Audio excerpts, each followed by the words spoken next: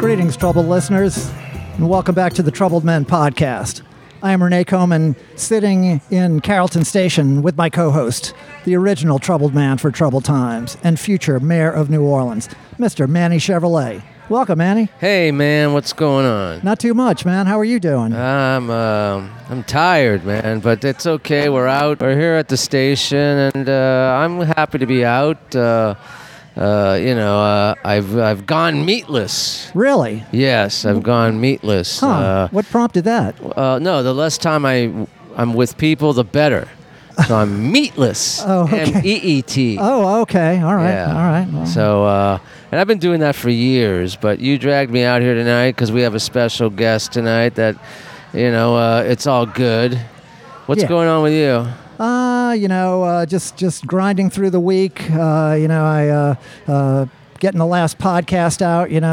Great Dave Alvin got that one out today. I can tell already it's doing gangbusters. Oddly enough, there's a connection between our guest tonight and Dave Alvin.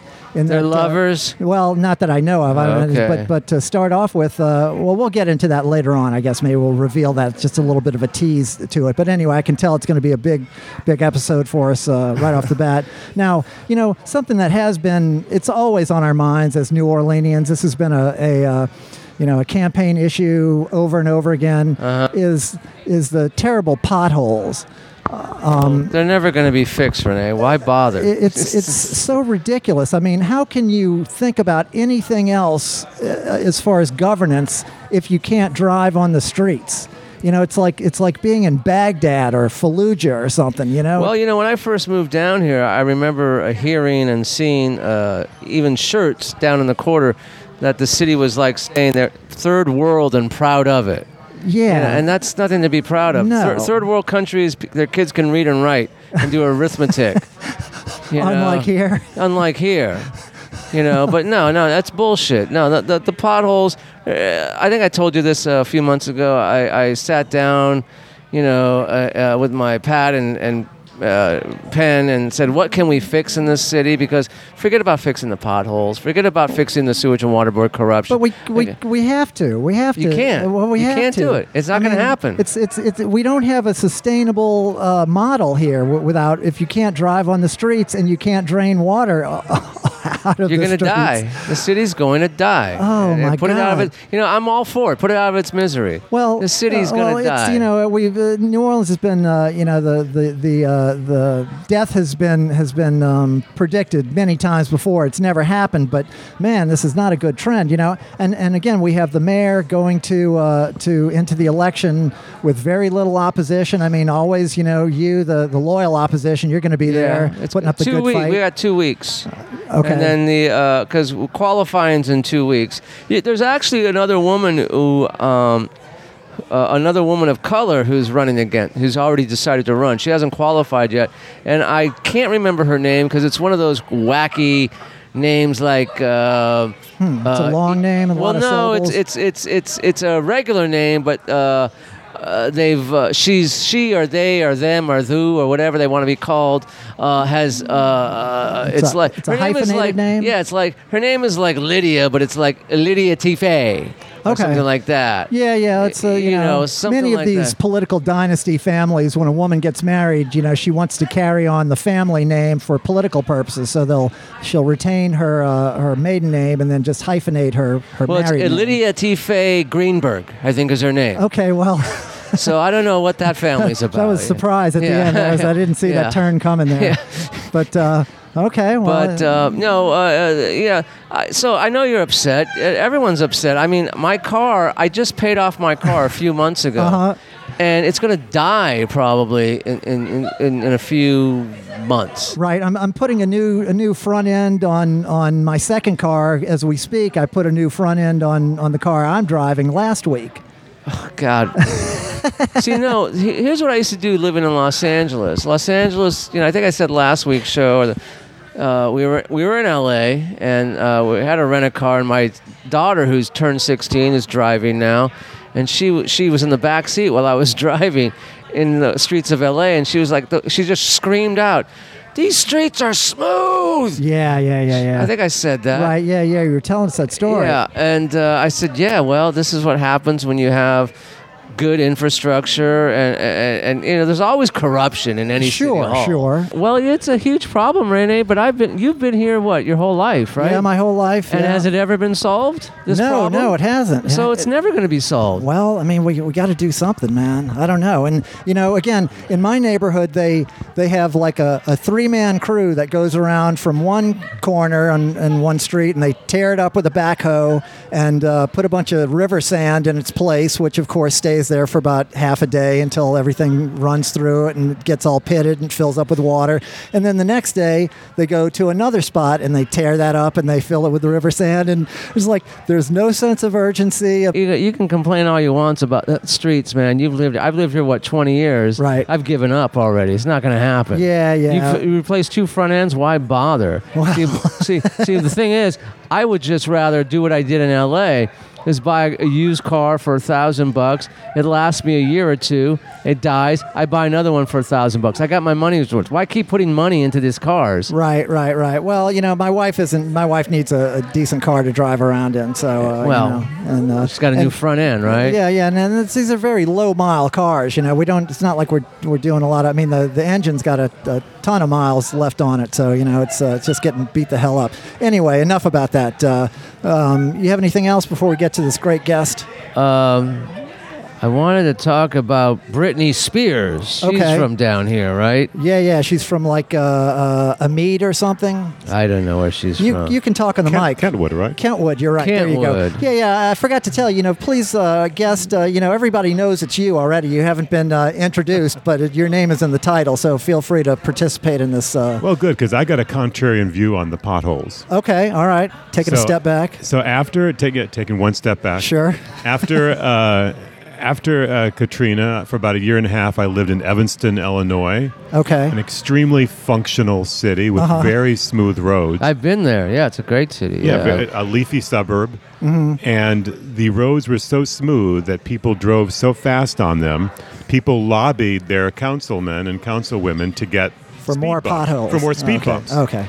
And I know people that even went out at night and got concrete and molded speed bumps, illegal speed bumps on their streets. Sure. They would pay money for a few New Orleans potholes to be dug into their streets to slow people down. Well, we can, just like Mayor Nagin wanted to bottle our water and sell our water around the country, we could import potholes to cities like Evanston, Illinois. Export potholes, yeah, there you go. Okay, we do have the superior pothole technology in creating them, We're I guess. good at it. You know, yeah. Okay. That's my idea. So, but Britney Spears, back to Britney Spears from Kentwood, the Louisiana. The poor kid, you know, I remember when she was a Disney kid and all that kind of stuff. And I never knew all the stuff that her dad took control of her whole life. It's criminal, Yeah, man. it's very criminal. But I do remember when I first moved here and she was just gaining big popularity. And I was living at the Circle Bar and there was a few guys. I don't know if you remember these guys. There was a guy named Chris Radcliffe and 2 other guys. Chris Radcliffe, he now lives in Oregon with a wife who's looking for his teeth on the side of the road. But he had this gift, and it's a great gift, of convincing people to do things. Oh, yeah, I like people like that. Yeah, he had this gift of that. So he would hang out at the Circle Bar like me, and I lived upstairs. And we'd sit there drinking, and there would be these other guys that were just like, I don't know, his cronies. And one night he convinced them, because when Britney hit it big, she got a sponsorship from Pepsi. And right there on the 10 freeway, going over the St. Charles overpass, you know, where all the Battle of the Bands go on during Mardi Gras, there's this huge billboard that said, Pepsi Cola, Britney Spears, the pride of Louisiana. And he convinced these guys to get up onto that billboard. I mean, we're talking a huge billboard, which is over the freeway. And they went there and they sprayed off the P in pride. And it said, Britney, the ride of Louisiana. And it was there for at least a year. Wow. The ride. And he convinced these guys to do it. I don't know how he did it. And I was there, and I was like, I ain't going up there. Fuck Sure, that, sure, man. yeah, yeah. You would have died, man. Yeah, I would have fucking, been on the right lane of the freeway. I Right, would've just right. but he did that, and I feel bad for all these years, because I used to make fun of her, and I had some maybe some masturbation scenes with her or stuff like that. Okay. But she now I feel bad for her. She's even playing. She's like a headliner in Vegas, and she's not getting paid. Oh, it's insane, man. Yeah, that it's some kind of funny business went down. She got some bad press, and they were able to push that thing through that conservatorship. And then I don't know, man. It really is criminal that she's been operating under that for all these years. I mean, people commit murders, go into prison, get out sooner than Right, she's gotten yeah. out from under this conservatorship. And like Cosby, she just gets Bill denied, and Cosby's Bill free. Cosby, Yeah, he's free. He's free, man. He's free to eat as much pudding as he wants. He can get all the pudding that he wants. Nice. Or the pudding, fuck that guy. I don't know. They say that Cosby was a hypocrite and stuff like that, but they don't talk about the rape. Anyway, I digress. He's an award-winning author, a journalist, writer. His writing has appeared in Oxford American, New York Times, The Nation. His previous award-winning book was Crazy, George Harriman, A Life in Black and White, about the great Crazy Cat cartoonist George Harriman. But his other books were Kingdom of Zydeco and Sugarcane. But he's just put out a terrific new photo journal called My Father When Young. So it's a collection of photos taken by his father in the 50s. So before I tell his whole story here, we're going to get him on the show. And without further ado, the great Mr. Michael Tisserand. Welcome, Michael. Well, All right, man. I'm at Carrollton Station, but nobody's applauding. Oh, well, there was someone was applauding. The band is out there. Yeah, I heard something over there. Stray applause. Hi, Manny. Hi, Renee. It's great to be back with you guys. Yeah, it's Great to have you. It's been a great to while, follow man. Dave Alvin. That's an honor. Right. So I was mentioning to you yesterday that Dave Alvin, I was complaining about how hard it is to do the writing all the time. You're a great writer. It's easy for you. And I was saying how I was writing the blurb for Dave Alvin, and you said, "Oh, well, I actually have a connection." So tell us about the. Well, Dave Alvin knows a little about everything and a lot about a lot, and he knows a lot about Crazy Cat and is a big Crazy Cat and George Harriman fan. Nice. So I actually found that out, and I went to a Dave Alvin gig and brought him a Crazy Cat T-shirt. Something I don't think I did for either one of you. But, No. Now refresh my memory. But- What is Crazy Cat again? So Crazy Cat, because that was show 25. We talked about Crazy Right, Cat, and that's how many? like- What show is this? This is like 162. Yeah, Yeah. so that's It's 2.5 years or something. 130. Anyway, so Crazy Cat is the comic strip that New Orleans' own George Harriman drew from the 1910s to the 1944s about a little white mouse that threw a brick at a black cat named Crazy, and Crazy fell in love with the white mouse, and Crazy was non-binary, both male and female, or something else altogether. Okay. Changed colors all the time. And this was in the daily newspapers, and it confused every reader that opened up the papers and read this thing.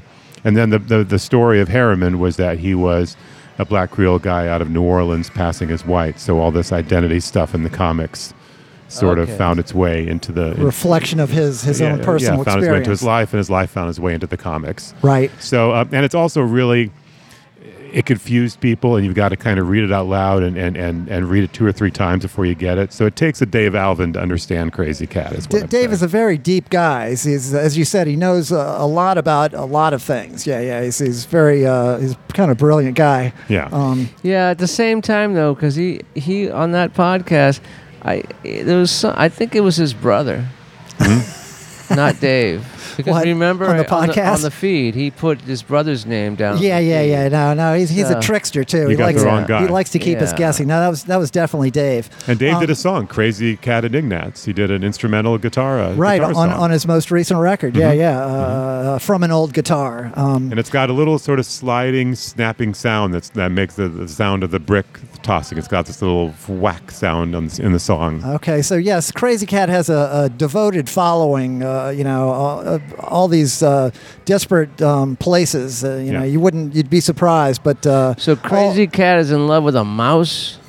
Crazy Cat is in love with a mouse, and the mouse just wants to throw a brick at Crazy Cat. Okay. And that's the relationship that went on for 32 years. Yeah, we can relate. 34 years. We can relate to that. But so that was a terrific book. It's a huge book. It's a brick of a book itself. It's about 3 inches thick. It's a friendly brick. Sure. It's softer than a brick, but as heavy.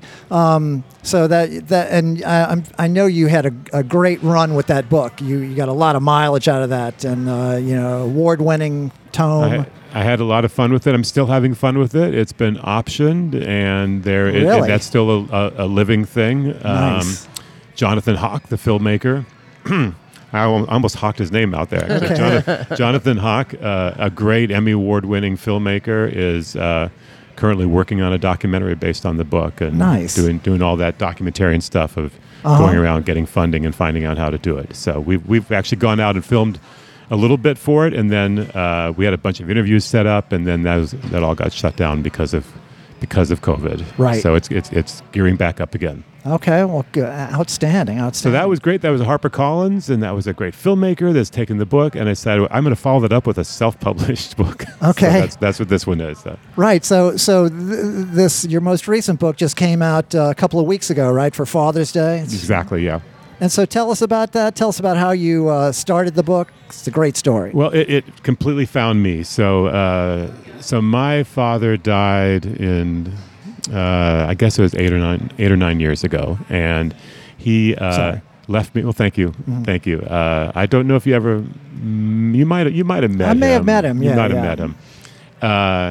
And I'm an only child, so all of his stuff, all of his boxes, and trunks, and everything. His childhood toys, his 10 years of sales receipts and pay stubs. So he was a hoarder. He was a pack rat. That's a friendlier way of saying it. And that sounds a little less, clinical, a little less like a sickness. Yeah. Right.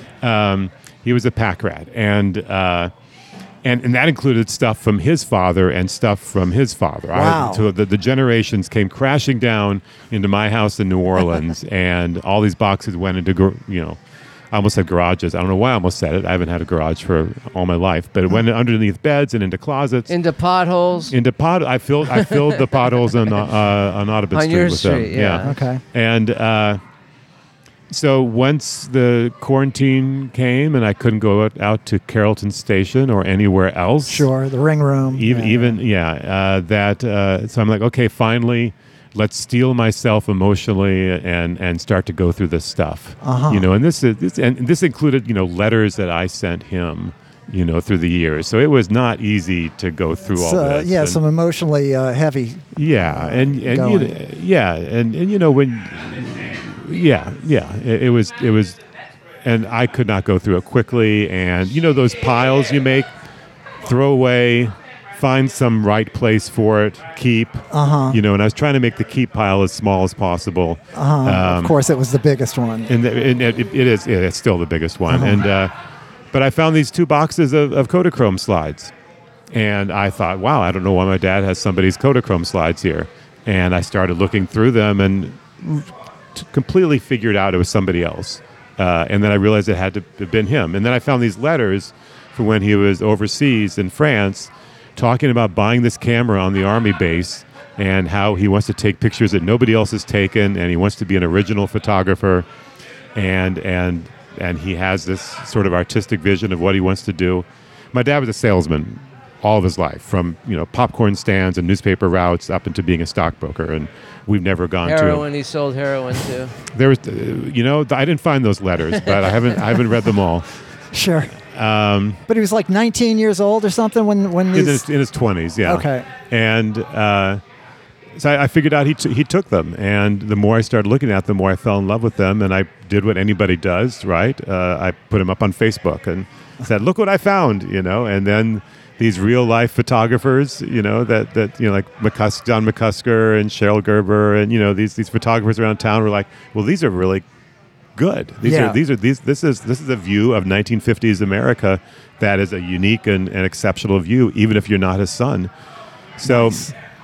I could have either said, well, maybe I could do some. I published some in Garden and Gun magazine, some of the Mardi Gras photos. He was at Mardi Gras in 1959. And Gun magazine? Garden and Gun. You know that magazine? No, I've never heard of that. Sounds like a. It's kind of an Oxford American with a more lively name, right? Okay, is it? Never heard of it. No, I'm not. Well, I'm not from here, so I wouldn't know it. It's a Southern Culture magazine. Because Manny, you were featured in that magazine. What was it?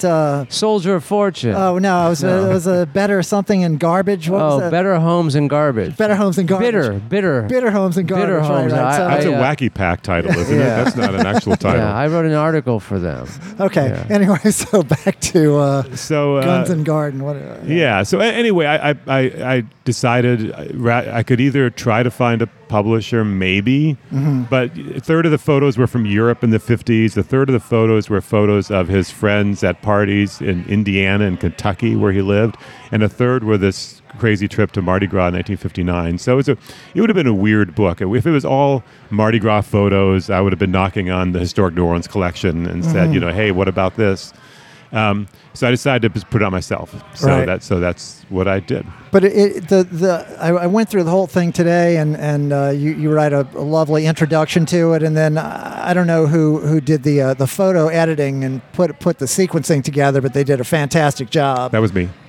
Outstanding. Yeah, the sequencing and all that. Yeah. Yeah, it really tells a story of like the arc of this young life. Here's this guy from Indiana, getting out in the army, and he's all across Europe, and it's of course. Those kind of slides, that era of slides, they already have a kind of classic look to them. Yeah, there's nothing like Kodachrome red. Right, and then it's also from a time when. People just seem to be more serious in general, like especially in, Europe there, you have a lot of uniforms and, a lot of, everybody looks very put together, then like. Well, they just came over a world war, okay? Right. So well, you would probably more serious. Well, sure. But I mean, it's I guess that would make sense. But then the next phase, you were saying, is his time back in America after he's out of the service, and it's like more of a social period, a lot of dating and parties. Again, you notice, even at parties, all the guys, in their 20s have coats and ties on. Everybody's, dressed up for these, drinking parties. They're looking great, aren't they? Yeah. No, it's very cool, man. And the thing that my dad was those are the photos that still knock me out. I still look at those and shake. I still, if I want to just put myself in a state of shock, I'll just open up that book and look at the photos because I still can't figure it all out. That he was that guy, with his camera at his side at the parties where he was hoping to meet a girl and get married. He was desperate to get married at this time of his life. All his friends were getting married and getting a career. No, he was just like there. Well, I mean, again, Maybe. That's the letter I haven't read, but I'm not saying it wasn't. But because I was that guy who go around the parties with a camera hoping to get some nude shots. I didn't find your box in my no, of course you didn't. My box where is that box? No, my box is back in Southern California, buried at 3609 Greenfield. Okay. All right. Well, it's a bit of a treasure hunt then, I guess. Yeah, anyone out there in West LA, go to 3609 Greenfield, look for my box. Okay, all right. A bit of a time capsule. Yeah, there's a time capsule. Yeah. But there's also secret letters and maybe a PIN number, if you know what I mean. Okay, all right. Yeah. Pager number, back from the old day. From my man. Okay. Who says he's on the way. Sure, of course. I paged him. He said, I'm on the way. Yes. That's what they say on those pagers. Oh, yeah, absolutely. Yeah. Let me ask you something. Yeah.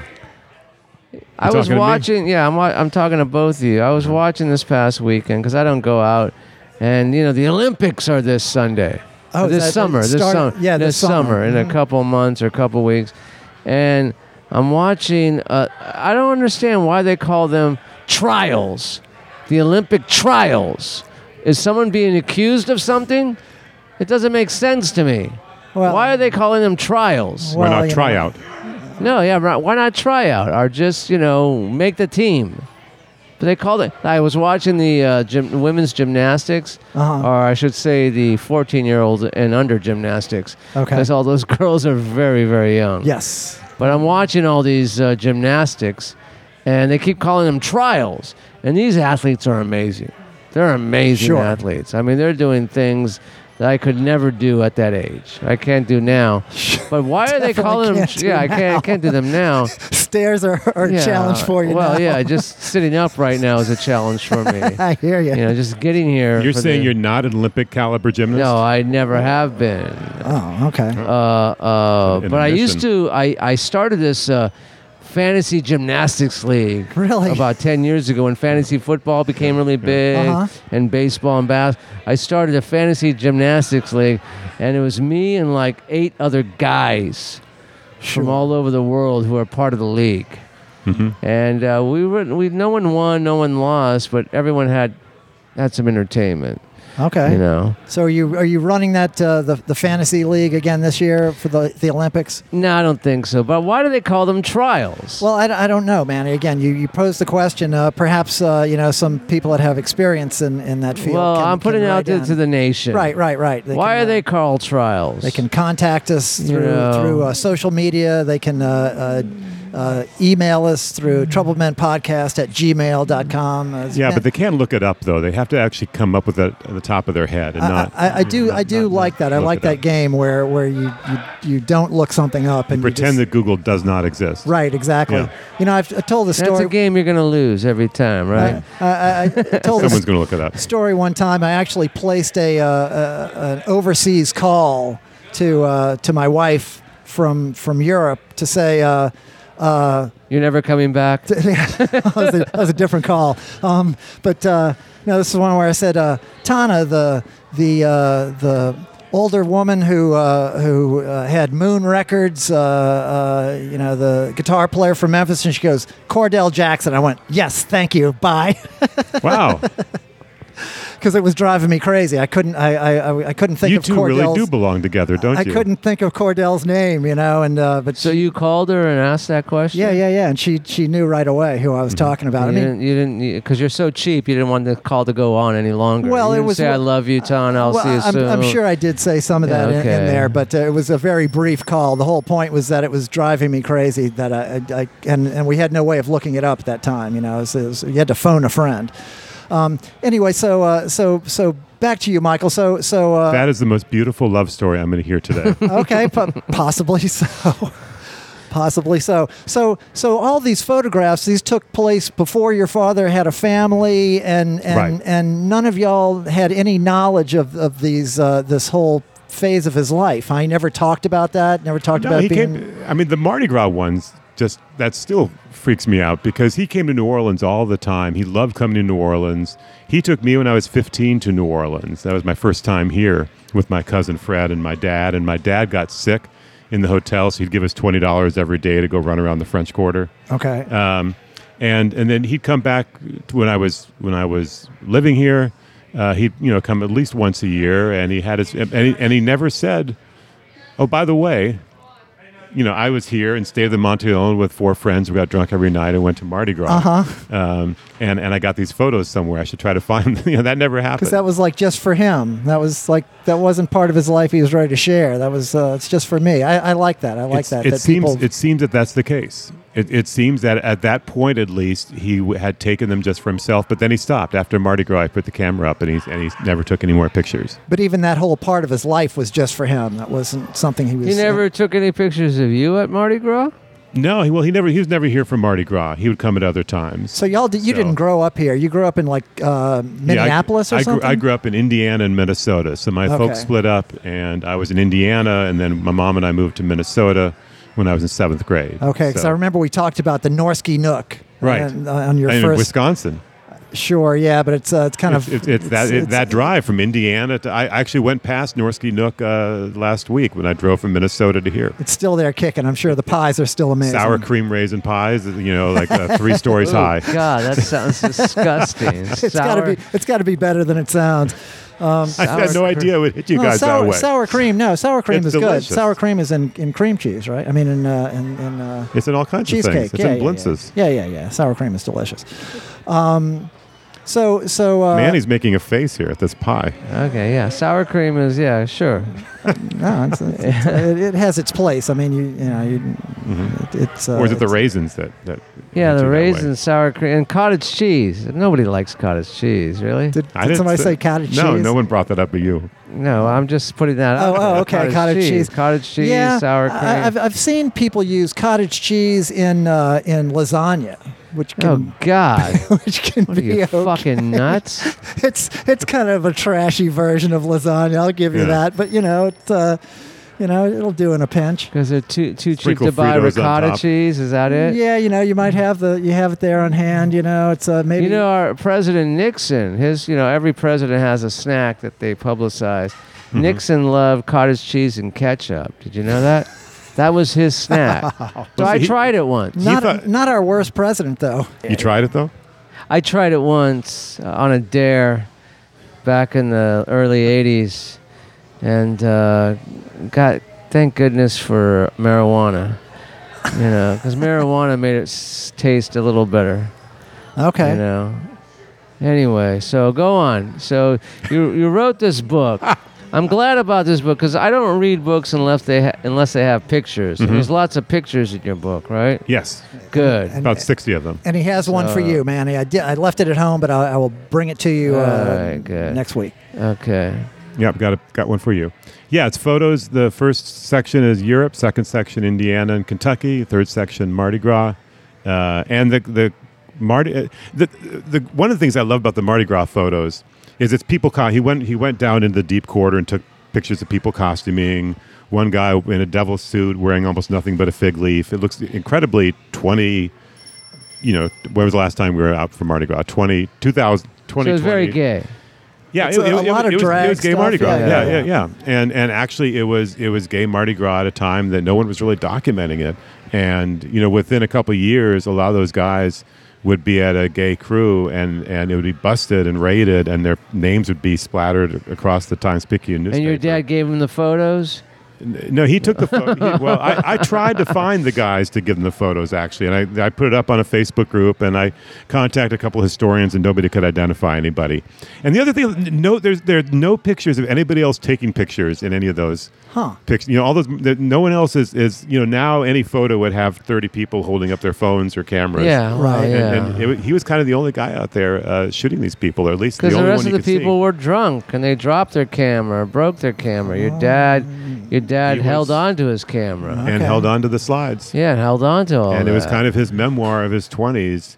That And when did time your he never father talked die? about. In 2012. And where's your mother? She's up in Minnesota. Oh, she's still alive? Yeah, she's still kicking. Oh, does she know about this book? She does. She didn't know about. Yeah, she does. She didn't know about his secret life, though. She didn't know in about Mardi the slides Gras. at all. Nobody knew about the slides. His best friend from all throughout his life, I saw in Indiana. Was Donald last week. Rumsfeld? It was not. Yeah, and we're all bowing our head. No, this is Indiana, so it would have been Dan Quayle, but no, neither.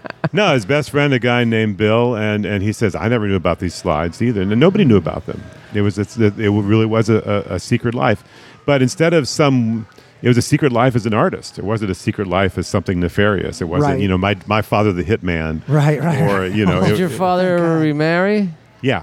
He did? And where is she, this woman? Unfortunately, I can't ask her about it either. She passed away a couple years ago. she passed away too? Yeah. So I wish I could. So Oh. I did get my aunt Rosie, my dad's sister, is still living, and I called her constantly during the process of working on this book and asking her questions about the photos and asking her about this time, because all these Does letters. she remember any of it? Or is she coherent? Or She's very coherent, and Because I just visited my mother-in-law a couple days ago, and she comes in and out. Aunt Rosie is in 100%. And when she's in, she's brutal. When she's out, she's really cool. Yeah. You know? Yeah. So it's a blessing, you're saying? Yeah, in many ways. I just said, write the check, lady. Write the check. Jesus. But anyway, go ahead. I'm sorry. No. Aunt Rosie. I can always pause for a mother-in-law joke. But she was great, and she told us about them. But she didn't remember my dad ever taking a picture, even though she's in the pictures. Okay. But she talked about the people who are in them and told me about the times. So was acid big in New Orleans then? In 1959? I don't think so. I don't think way so. before that. No, but marijuana was huge, probably. There's lots of bottles of liquor. One of the last photos, which I'm going to predict will be your favorite photo, is one of the guys at the Monteleone room is lying in bed, passed out, and they took all their liquor bottles and kind of made a little mountain around him of the bottles and took that picture. That's how Renee wants to be buried. Yeah, exactly. Well, and I love any kind of photograph from New Orleans in those days. It's the time when men still wore hats, and a lot of great costumes, and just all the buildings behind him. There's one shot on Canal Street. You can see the corner of the Jung Hotel there. Yeah. And the cars. You see cars parked in front of St. Louis Cathedral. These 1959 cars parked right alongside. That's the one that most New Orleanians go, wait, okay, fine, your dad, whatever. There's cars parked in front of St. Louis Cathedral. Well, Manny, I'm looking at your drink, and I'm right behind you, and it seems like this would be a good time to take a little break. What do you think? Yeah, let's take a break, and we'll be right back. We make our stand on Spain or Frenchmen. We buy the moon on the Governor Nichols Street ward. But these new dreams, I can guarantee them, because they're anchored here in our hearts. When I fall down, she helps me to my feet again. When I go to jail, she pays my bail. If that ain't love, then what is love really? And these new dreams, they're really swell.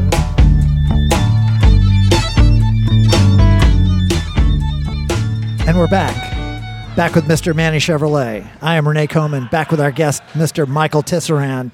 Now, I know, Michael, you're a very devoted listener to the podcast. I am. And so I know you're familiar with Why? No. Well, I had a long drive from Minnesota. Actually, I knew I was going to be talking to you, so I said, let's listen to a few. Okay, very good. Dull the pain a little bit. So I know you're familiar with this. Did you not off the road and sideswipe the center divider while you're walking? There's a little of that sound, a little sound of that brrr sound, a couple times. Yeah, I love that sound. It's like a lullaby, huh? Mm-hmm. Yeah. So wake up and smell the center divider. There you go. Yeah. Well, so I know you're familiar with this terrific product, but Manny, why don't you go ahead and tell the rest of the folks that might not know about this, tell about the Velo Bar. Folks, I'm going to tell you about the Velo Bar. Renee, Michael, you know about the Velo Bar. We've been talking about the Velo Bar for over a year now. It's a beautiful sponsor of ours, and it's a beautiful product. It's a CBD protein bar. Renee, you love it. I love it. Michael loves it. We love the Velo Bar. It's filled with 25 milligrams of CBD per bar. Superfood ingredients like hemp hearts and chia seeds. 2 great flavors, dark chocolate and peanut butter. I love the dark chocolate. I can't get enough of the dark chocolate. Okay. In the Velo Bar and in my life, I love the chocolate.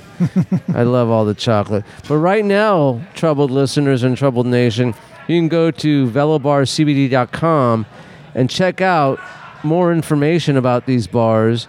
And if you order, you can use the Troubled Men 15 promo code. And what is it? Get 15% off and free shipping. Yes. On any of your orders. And it's an amazing thing. The guy who started this product is an old friend of mine from high school. And we've been in court for the last few years battling over who fucked our prom dates. Anyway, that's a whole different story. But right now, if you go to VeloBarCBD.com, you can order this amazing bar, 25 milligrams of CBD per bar. It relaxes you. I like it after a workout or mowing, doing yard work and stuff, because I'm an old man.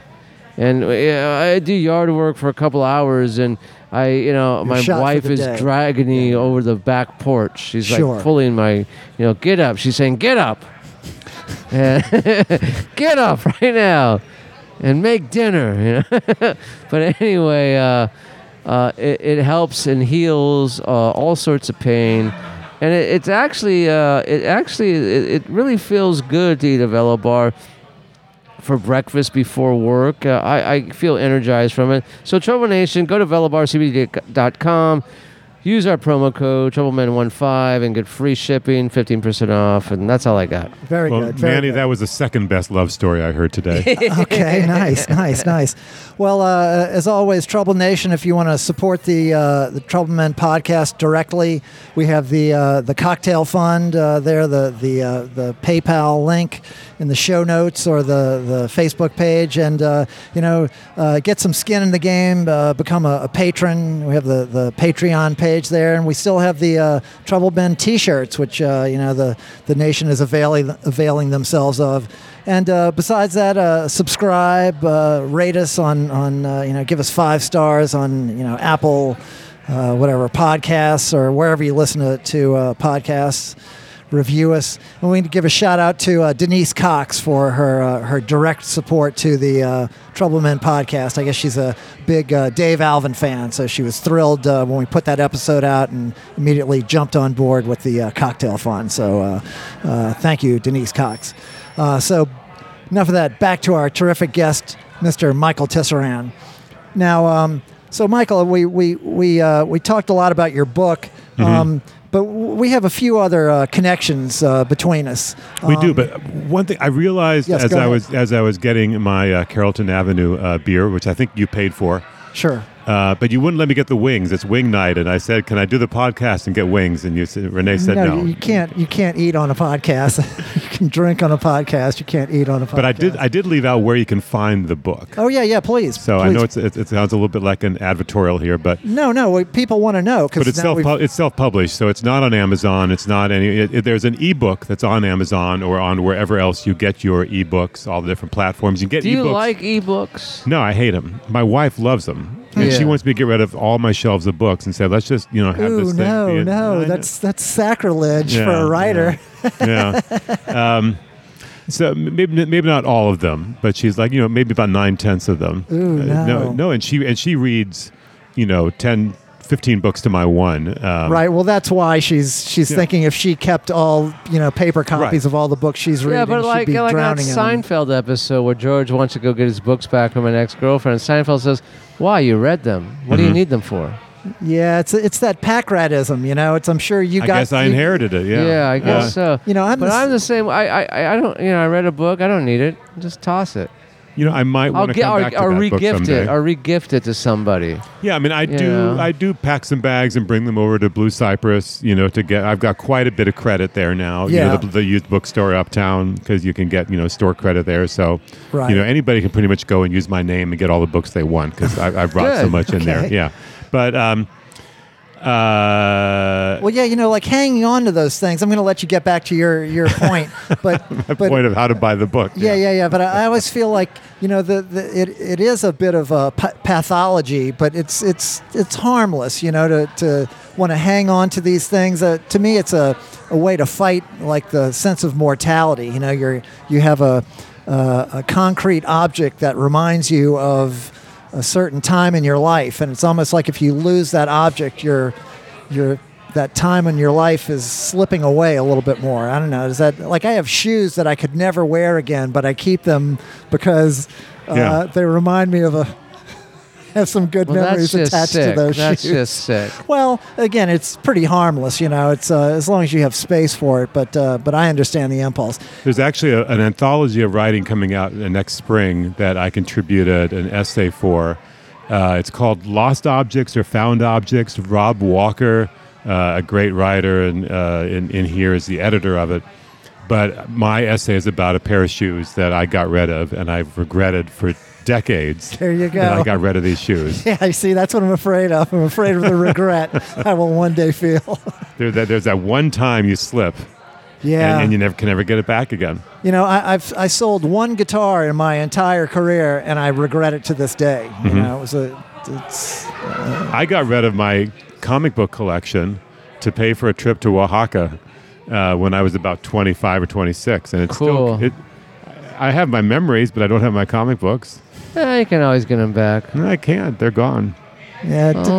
Didn't the bottom fall out of the comic book market? Like I know it did for the baseball cards. I think a lot of people lost I a lot. sold maybe I all my cashed in at baseball top dollar. cards for a $25 dime bag of pot. I don't regret it whatsoever. There was Okay. Nolan Ryan cards. There was fucking Willie Mays cards and all that stuff. But I got a quarter ounce of pot.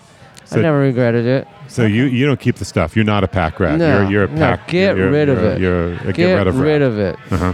The less you have, the better. How about your wife? Because I think pack rats No, and my get rid of wife people. is a pack rat. Yeah, that happens, right? Yeah, I think that's the way it works. You can't have two pack rats together, or else you drown. No, my wife and I are both pack rats. Oh. We raised a couple of them too. So yeah. Your place looks pretty good, though. I don't know. Maybe there's some rooms I haven't seen. Yeah, there's some closets that you can't really get And into. no one ever sees. Yeah. Because you open them and you'll be collapsed like a fucking avalanche. It's kind of like that. Some of. Hey, did you ever get that postcard I sent you? I did, Manny. Well, Thank you so much. well. Well, I had it in my notes last week, yeah. but we didn't get to it, and I had him again. But thank you, Manny. I was touched. It's Manny took a trip to Los Angeles. Mm-hmm. He bought me a lovely postcard. It's a cool kind of modern desk, wooden desk. From LACMA.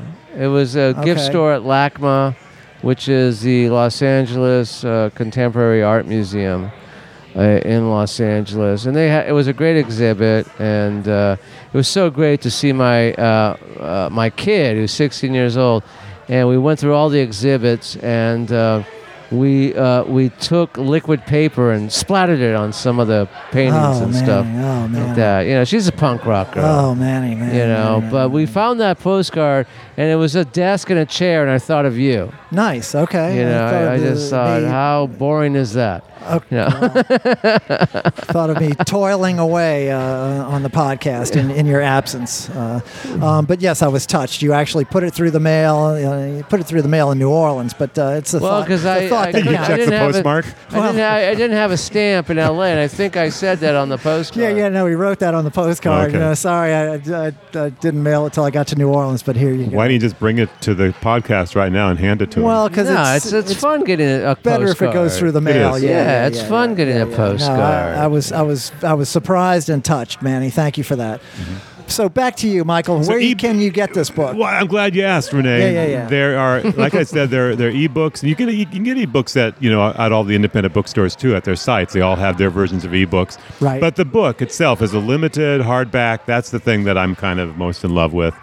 And it's only being sold through independent bookstores, including in New Orleans, Octavia and Blue Cypress and Garden District. Nice. And then All the best, all the finest booksellers. Where's Blue Cypress? they're right up on Oak Street. Oh, okay. It's part used, part new, and Elizabeth Alquist is the owner, and she's just moving to a new place across the street. Okay. And a new Because I've heard of that store, but I never knew where Dynasty. it was. It's a great store. Well, I work in textbooks. That's my job. I do Manny's a textbooks. bookman himself. Yeah, and I've been 15 years now working in textbooks, and it's turned me off reading totally. I can't stand looking at a book anymore. I just can't stand it. Don't want anything this to do one with has book. photos. You can Well, skip past my writing and just go straight to the I can pictures. look at pictures and stuff. Okay. Because I'm dealing with these fucking asshole professors at the Uptown College, and they just think they're all God's gift to the students and stuff like that, and they all have their own books. Right. And they're just jerks. They're the biggest fucking jerks you ever want to meet.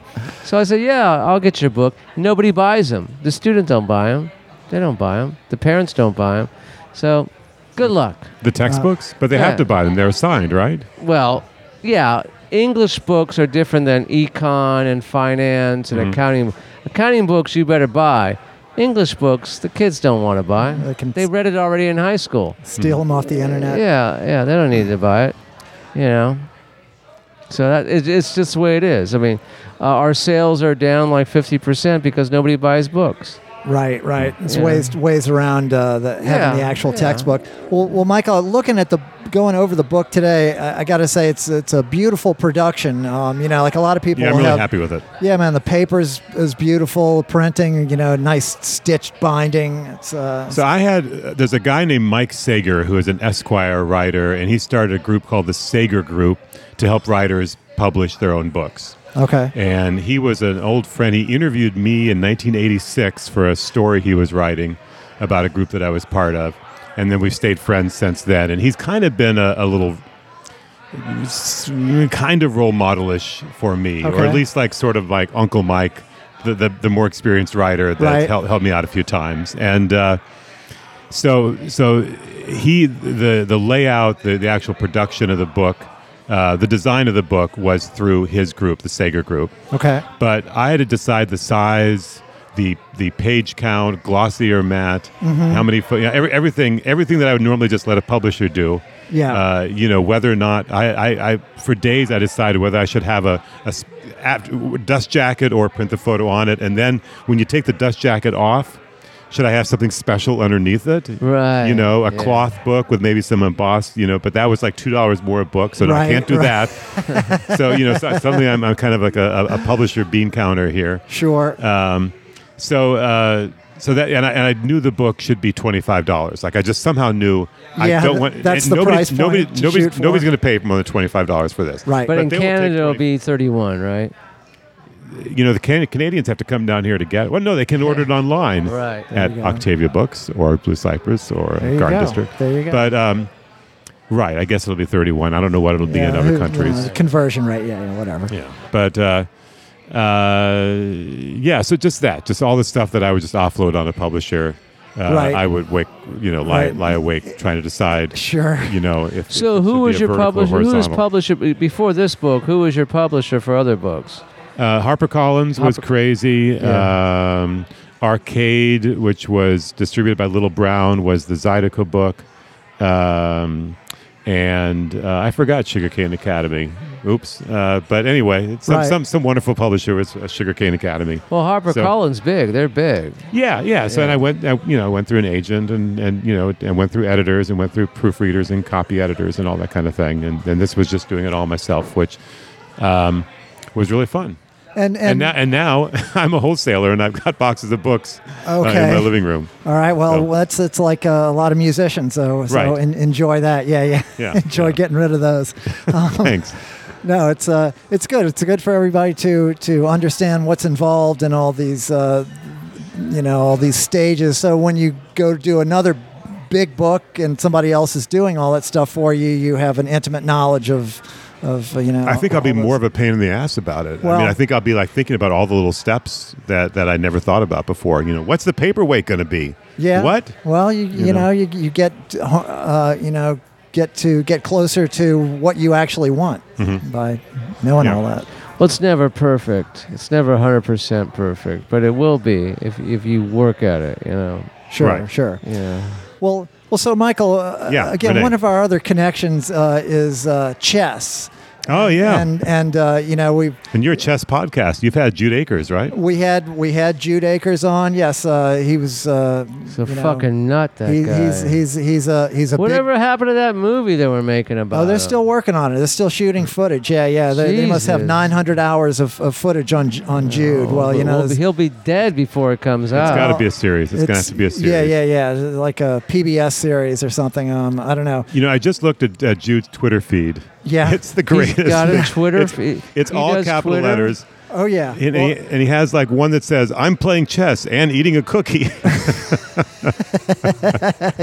Well, I love we both are sometimes on these email chains that he'll send out to 20 or so people, and yeah, he'll have an like a paragraph long all caps subject line. Mm-hmm. It goes on for like, I don't know. I'm so happy every time I get an email from Jude 50 Akers. words in the subject. Because it's like an email from nobody else, and you know, I once I started I've kind of forgotten he was on Twitter, and once I started going down, and he has, you know, the naked bike ride. We went past his chess table, so he had film of that, and then he had, you know, then he'd have some advice. He had a video of himself giving advice to people, saying the most important thing is to dance by yourself in front of a mirror and check out how hot you are. You know, and yeah, so you know, we all walk around being, you know, slightly original, and he walks around being completely 100% original. Yes, and he's an icon. Yeah, he is an icon, and so I yeah. So if that movie comes out in my lifetime, I'll be really happy because I've seen some of the footage and it's beautiful. It's yeah, wonderful. yeah. Well, at least, you know, we're getting plenty of great. You know, footage of Jude. You know, who knows but they're going to have more than enough, and there'll be plenty of documents. And my kid was the Louisiana State chess champion, and he's really good. Yes. And he has never defeated Mr. Akers at Mr. Akers' table on Decatur. So well, because Jude is more than a chess player; he's a hustler as well, and he will do things to throw you off. I've heard about his. You know, his shenanigans that his gamesmanship, or I don't know. I watched the game. He didn't do anything that was. I mean, I've seen some people. We played in Washington Square, New York, one time against some hustlers. I mean, one guy just he took a boom box and put it on the table and just hit really loud, like in the middle of the game. Yeah. When my kid started winning, another one just started squawking and flapping like a bird when my kid was trying to play. So Jude's stuff is just kind of what a good chess player would do. It's nothing like what those other folks were doing. Sure. Well, Jude just wants to win. He's incredibly driven to win. Yes, he owns that little corner of Decatur and right. doesn't want to cede that territory to anybody. Yeah, no, and but he also loves to spread the word. That's what I like. I mean, he is just committed, and I bet you've experienced this. If Jude talks himself up, he talks up his friends.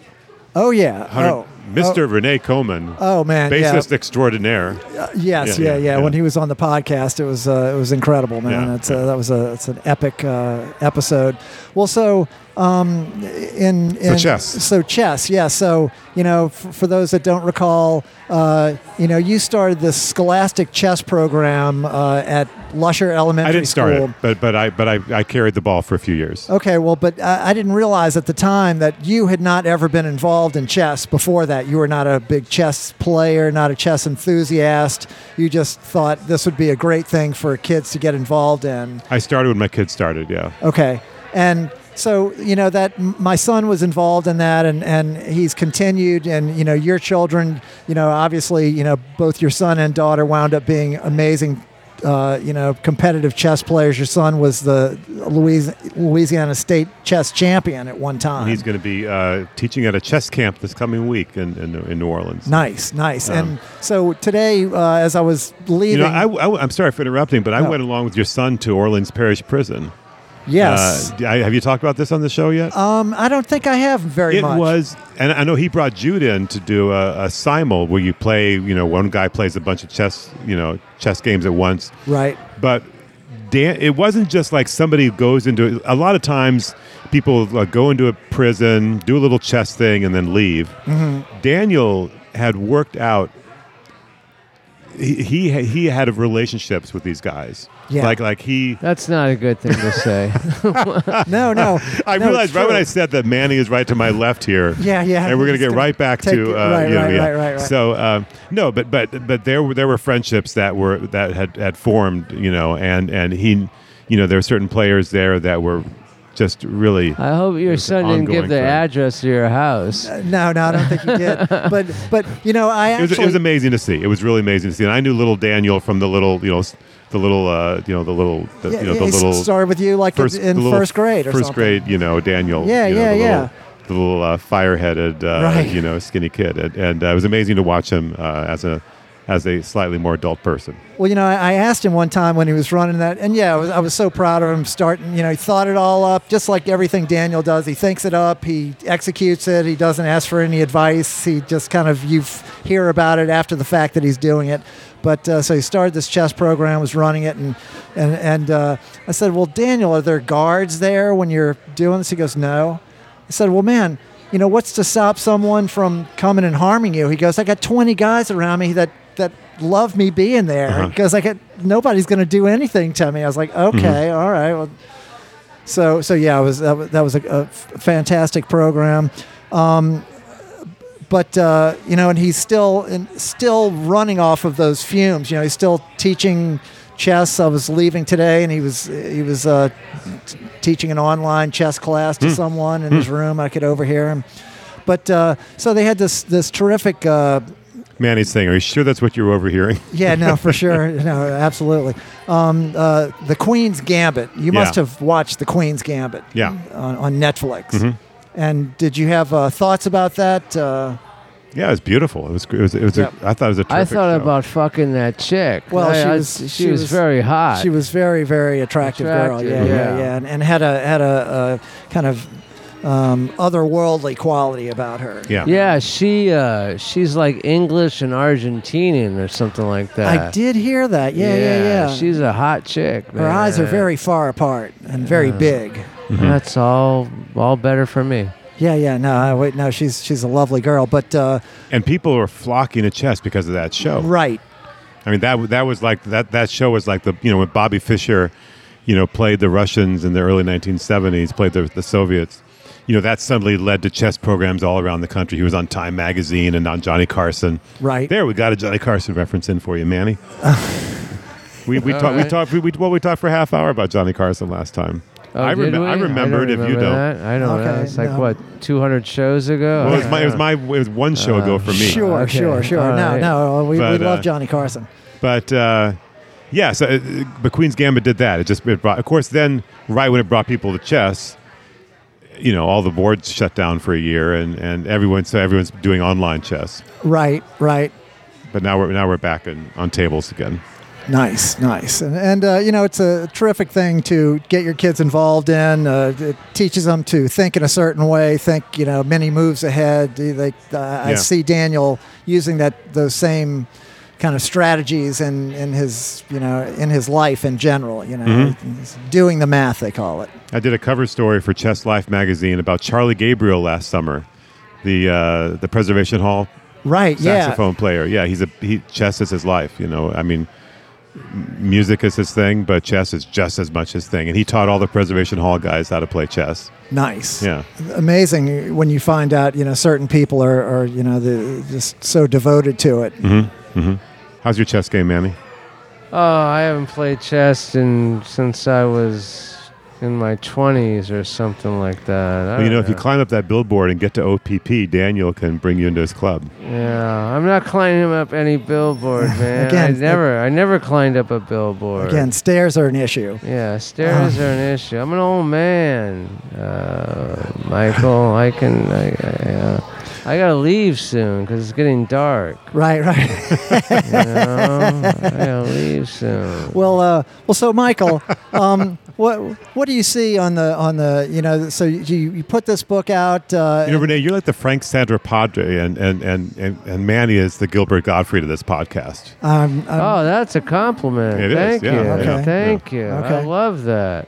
What's Renee again? He's the Frank's. I kind of slurred it because I wasn't Frank Sandro Padre. He's Spit it up, Mike. Sandro Padre. I should know that. I don't know who that is, but He does the podcast with Gilbert. He seems to be the person who researches the guests. Gilbert is one of my favorites. Gilbert just kind of like sparks up, throws lit matches into the conversation. Okay, yeah. All right, Anyway. well, that's pretty much. Gilbert's Frank the and Gilbert. one who made. No, I know Gilbert. Yeah, He made the 9/11 joke 2 days after 9/11. Right. The New York Friars Club. Yeah, at the Friars Club. Yeah, and they're all groaned, and he said too soon. Yeah, they all said too soon, Gilbert. But he said Johnny said it was okay. That's what his response was. He said Johnny liked the joke. He got dropped by, what was it? Some Affleck. Affleck, that's right. He got Yeah. dropped. It's not fair. That was back some of the early canceling that was going Well, on. because of tsunami that hit Japan, he made a tsunami joke. That's right. And Affleck is owned by the Japanese. Okay, all right. So they fired him because Affleck is actually a Japanese company. Okay. With an American facade. Okay. So I think if you they'd have a- Affleck, you're paying money to the Japanese. I think Did they'd you have see a- that Gilbert documentary, the Gilbert Oh, I Gottfried love it. documentary? Yeah, all the hotel Hey. soaps that he Oh yeah, brought home. he likes getting all the toiletries from hotels. But his best joke ever. I saw him back in the '80s, but just recently, about 5-6 years ago, when Michael Douglas said that he had throat cancer from alcohol, but then he said it was from eating out his wife's pussy. Yeah. Yeah, he got throat cancer from eating out vagina. Gilbert said, and his wife is Catherine Zeta-Jones, one of the most beautiful women ever. Mm-hmm. Gilbert said, "I would lick her ass for lupus." Oh, okay. Well, things haven't changed too much, Michael, as you can see. Yeah. I saw Gilbert. Still keeping it classy here. I saw Gilbert at a comedy club in Chicago maybe he's about brilliant, 8 years ago, yeah. and I paid an extra $5 for the VIP seating in the front. Uh-huh. And he targeted me for the last joke. Like it was about little Johnny came home, and then he went this whole joke about he got had his first blowjob, and Right. and the dad was like, "Oh, that's great, little Johnny. I'm so proud of you." And the joke goes on and on. But anyway, at the end, and I was laughing. He starts in my face about 3 inches from me, just spitting on me, like saying the most like Vile, most offensive. vile descriptions Like of what? little Johnny you could possibly imagine. Sure, yeah. He was 6 years old. You're laughing. And it went. And I feel like it went on for about 15 minutes. It was probably only about 15 seconds, but I felt Aristocrat honored. style. I felt Yeah, honored. I had Gilbert in my face. Excellent. Absolutely. With Absolutely. spittle You're- flex. you're- I saw hitting my him. nose. Baptized. I yeah. saw him in the late '80s open for Buster Poindexter at the Greek Theater in L.A.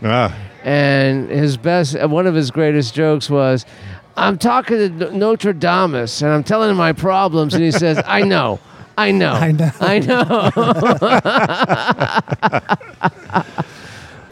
So, Michael, Renee. you have what's on the horizon for you? Are you in the midst of deep research for your next tome? Are you surveying the landscape for a proper target? Where are you creatively here? I've got a little list of articles. I've been doing stuff for a website called Neotext, and doing interviews of mostly cartoonists for them. And doing a few other pieces here and there. But in the middle of it, I have submitted a proposal that I can't really talk about. Sure, now. yeah. That's what I'm working on. Okay, very good, very So good. I hope 162 shows from now, when I get to come back again, Sure. I'll be able to talk about that book. Nice. Well, we look forward to that. I know Manny's looking forward to 162 shows from now, and Yeah. So, well, Michael. Well, no, Mike, I'm going to ask you one last question. Yes. Yeah. Would you rather eat someone's tumor right after it has been extracted by surgery, or chew and swallow someone's eyeballs? Eyeballs. Eyeballs? Yeah. I mean, these are. I'm not blinding some. These are not. This Somebody's is not your being choice. blinded. Eat someone's tumor or eat their eyeballs. Eyeballs sound much probably Okay. healthier and more sanitary than a tumor. I mean, I don't. Yeah. I mean, the one thing is that the tumor would come out and aid the person. I don't want the person to be blinded just from my desire for their eyeballs. Though. You're so selfless, Michael. You're just always such a humanitarian. I'm thinking about the other person I here. know. Again, when you were walking in here, you did something, and I said, "You're so considerate." You said, "Well, I am considerate," and again, you carry that forth in all of your decisions. I mean, It was not parking where the tables were, because I thought maybe people might want to stand where I would. Right. Yeah. Again, so Right. it's very consistent. That's So one eyeballs. for eyeballs, two for tumors.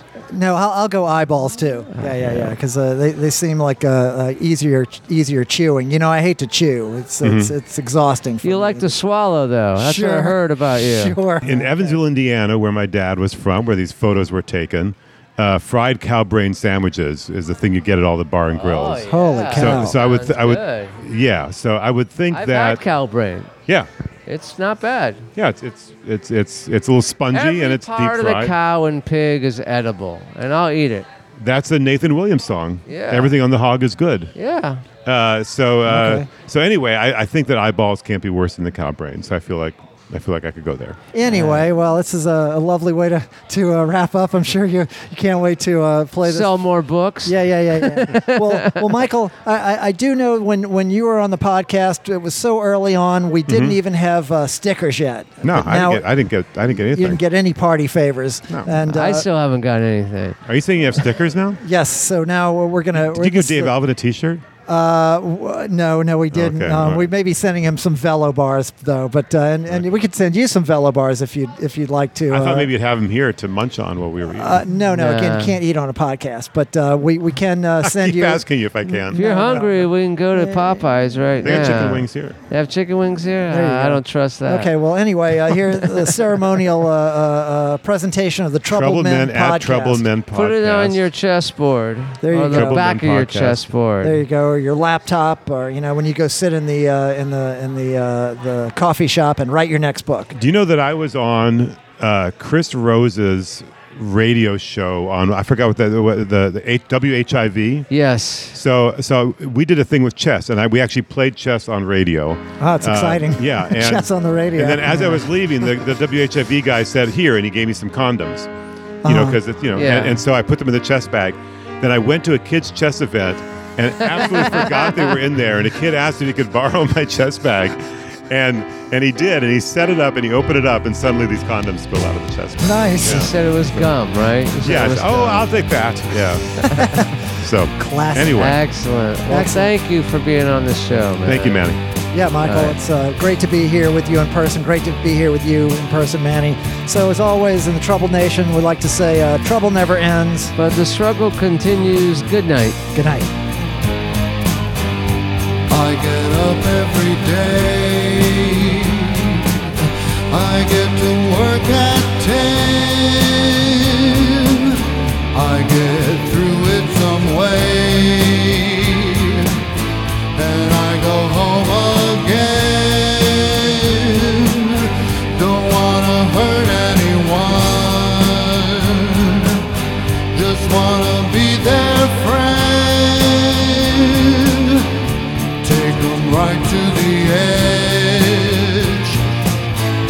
Bring them back again. You see, I want you to be a part of my secret world that no one knows but me. I've got the key that leads to another world where you won't have to be.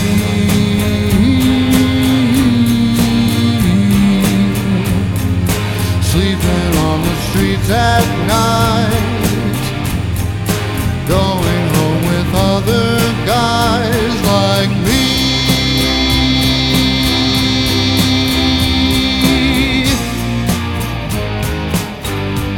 Have a drink or two,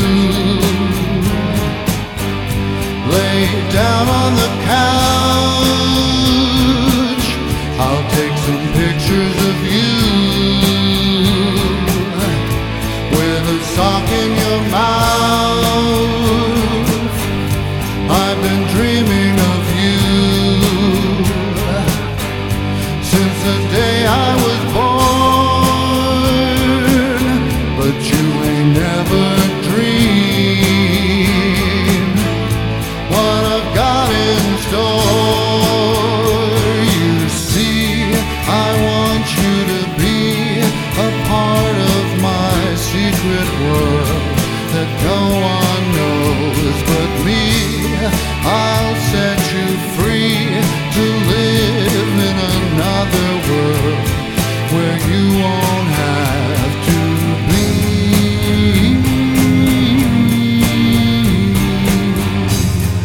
Sleeping on the streets at night, going home with other guys like me.